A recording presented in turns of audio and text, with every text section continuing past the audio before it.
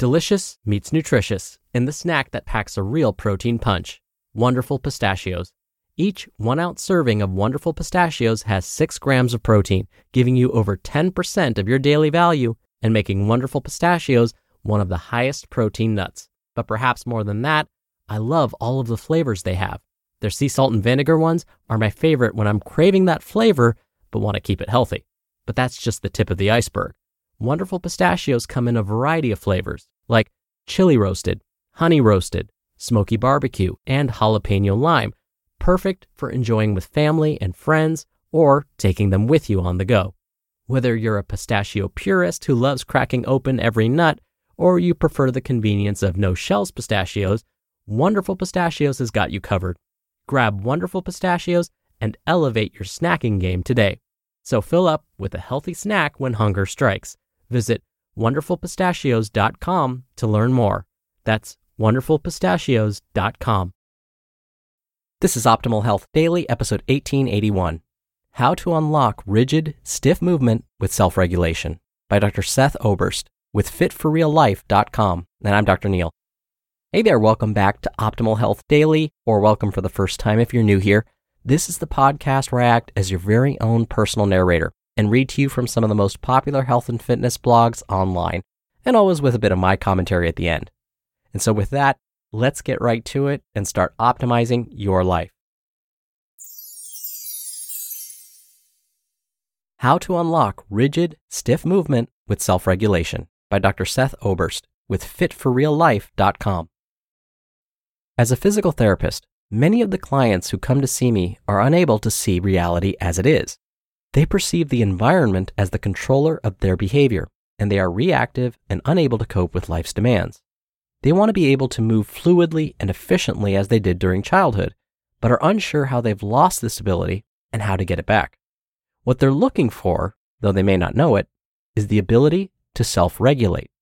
Self-regulation is the ability to inhibit one's automatic, compulsive response, reinforced by the immediate environment. In other words, it's our ability to inhibit a conditioned habit that enables people to have options, a choice, in how they move and behave. Normal, self-regulated behavior involves balance in which the autonomic nervous system rests primarily in the parasympathetic rest and digest state, with quick forays into the sympathetic fight or flight stage when necessary, such as in the middle of physical training, competition, short-term concentration, and obviously a bear attack. The ability to inhibit unnecessary or excessive muscular tension is a true marker of self-regulation. How do you lose self-regulation?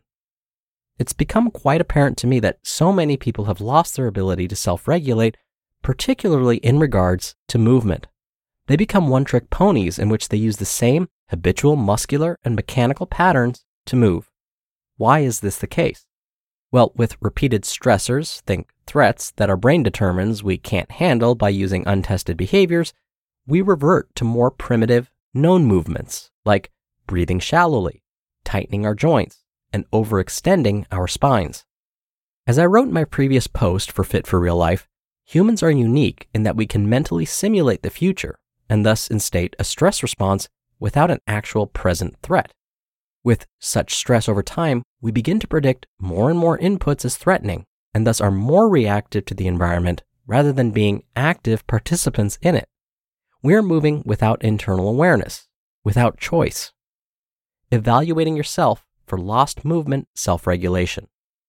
Often, people who are unable to self-regulate their movement move quite rigidly and lack the ability to move in all 3 cardinal planes of motion. These individuals use the same amount of tension for a bodyweight squat as they do for a 1-rep max back squat. They don't allow their spines to flex and often move in blocks rather than fluidly. This is a lack of variability, likely due to overexcitation. The person is unable to inhibit or relax competing movement pathways in the brain. They've lost self-regulation. This is typically evident when movements feel highly effortful with lots of internal resistance. A task feels harder than it should.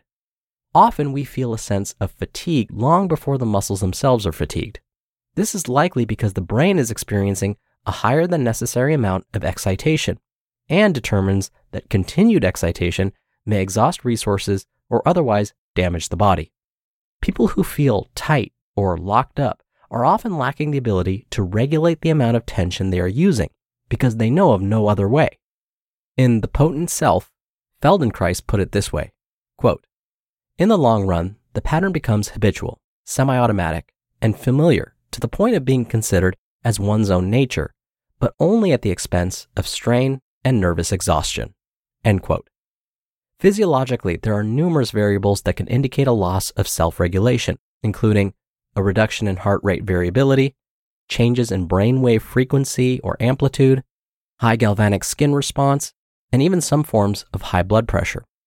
All of these variables, which are outside the scope of this discussion, indicate an autonomic nervous system that is dysregulated, excessively sympathetic, and outside of our control, whether directly or indirectly. How you can regain lost self-regulation. I think science will continue to demonstrate that we have much greater control over our own nervous system than we've been led to believe. Here are a few ways in which we can regain self-regulation of our movement systems. Play and exploratory movements. From a motor learning perspective, our brains are designed to move us through and interact with the surrounding environment. Using our body helps us learn more quickly. The more sensory inputs that people experience through free play and free movement, the better they understand this interaction. Kids who move well and move often throughout development have accelerated cognitive abilities and improved academic performance. With adults, it's no different, whether it's improved work performance or improved cognition. Just because you aren't a kid anymore doesn't mean you can't play and learn to move. Don't be a rigid caricature of a human. Slow movements. Moving slowly and with minimal muscular tension has several benefits. 1. Moving slowly increases the time allowed for the brain to process sensory information, how the floor feels, where the joints are in space, etc. This helps us because the brain makes movement decisions based on the sensory information it perceives. So, more sensory information may allow for better movement choices. 2. Moving slowly lowers the threat of the movement because the brain has time to allow access to ranges of motion it may otherwise feel unsafe in. This is why you slowly lower into the splits rather than dropping into them off a plyo box. 3. Moving slowly also improves self-awareness, which allows us to disrupt our habitual, compulsive movement patterns that are the bane of self-regulation. Awareness itself is an agent of change. And 4. The increased attentional focus of a slowed movement may allow the brain to more accurately interpret the movement feedback and maintain a healthy body map within the cortex. Furthermore, this allows for inhibition of unwanted motor pathways in the nervous system, which gives us improved self-regulation. In other words, only recruiting the muscles we need. This system of slow, controlled movements with minimal tension is a principle of the Feldenkrais method, which you can read more about in his book, Awareness Through Movement. Non-attachment. Emotional states are constituted in part by how our body feels, and with stressors which confer a high emotional tone to the situation, we associate emotions with bodily patterns. Those with high self-regulation are able to dissociate their emotional states from body patterns, which allows a greater sense of ease and efficiency with movement, as our perceptions are not colored by our expectations and emotions. For instance, I will move very differently if I'm nervous about injuring my back because a doctor once told me I could hurt my discs if I round my back, versus exploring the movements from a place of security without labeling and judging how it feels. Kate has an excellent review on the book Dissolving Chronic Pain, which teaches how to modulate one's own attentional focus, which helps self-regulate our focus and corresponding muscular tension. These are excellent places to begin improving your movement self-regulation, and there are many more paths to self-regulation. But regardless of how we regain it, without the ability to control one's own movement, there's a ceiling on our experiences and performance.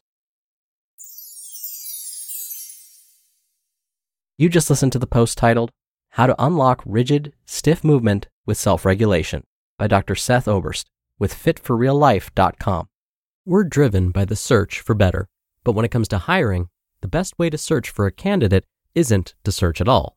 Don't search, match with Indeed. Indeed is your matching and hiring platform with over 350 million global monthly visitors and a matching engine that helps you find quality candidates fast. Ditch the busy work. Use Indeed for scheduling, screening, and messaging. 93% of employers agree Indeed delivers the highest quality matches compared to other job sites. One of the things I love about Indeed is that it filters out incompatible applicants. So when you're hiring, the process is much faster, and you only have to consider applicants that are already likely to be a great fit. And listeners of this show will get a $75 sponsored job credit to get your jobs more visibility at Indeed.com/health. Just go to Indeed.com/health right now and support our show by saying you heard about Indeed on this podcast. Indeed.com/health. Terms and conditions apply. Need to hire? You need Indeed. Dr. Neal here for my commentary. I actually hired a personal trainer recently. Sounds weird at first, right? I mean, I'm a certified exercise physiologist, and yet I hired someone else to help me. Well, I've been working out alone in my garage gym for a while now, and I felt like I was getting sloppy with my movements, especially some of the more complicated ones like the deadlift and performing a snatch. So I wanted to reduce my chances of injuring myself and reconnect with each movement. I wanted to have another trained professional watch me so that I can incorporate perfect practice. Okay, so what does this all have to do with today's article, you might ask? Well, guess what my trainer had me do to reconnect with these complicated moves? Slow down and self-regulate. We broke each movement down to smaller components and made sure that I remastered all of those tiny components. To do that, I performed each move slowly and deliberately at first, with no weight. Then, we added a little bit of weight and explosiveness to the exercise. We added more speed. So today's author, Dr. Oberst, was right on. And now, when we really think about it, me hiring another trainer hopefully doesn't sound so weird. All right, that'll do it for me for today. I hope you have a great rest of your Tuesday. Thank you so much for listening. Thank you for sharing the show with someone. And I'll be back here tomorrow as usual. So I'll see you there where your optimal life awaits.